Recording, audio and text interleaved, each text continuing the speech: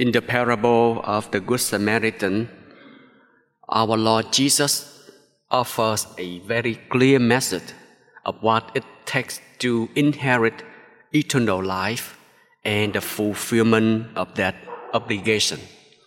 That is to love the Lord your God with all your heart and with all your soul and with all your strength and with all your mind, and your neighbor as yourself.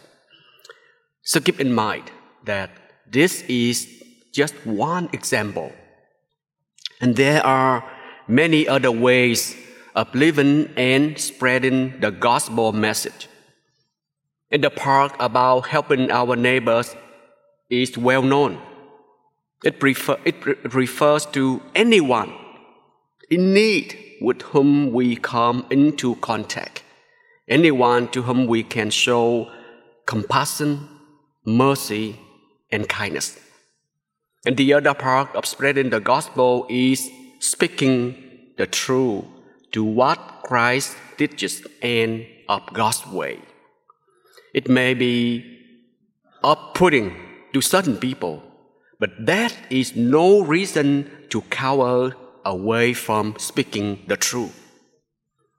At the first readings suggest, are we now currying favor with human beings or God?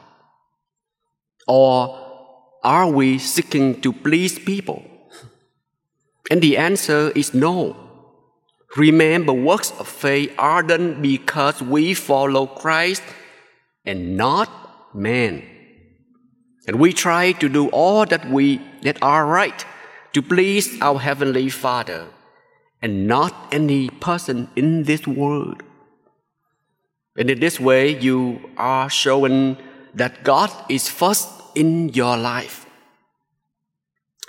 We come to the table of the Lord as individuals who are in need of help, as well as one who can offer help.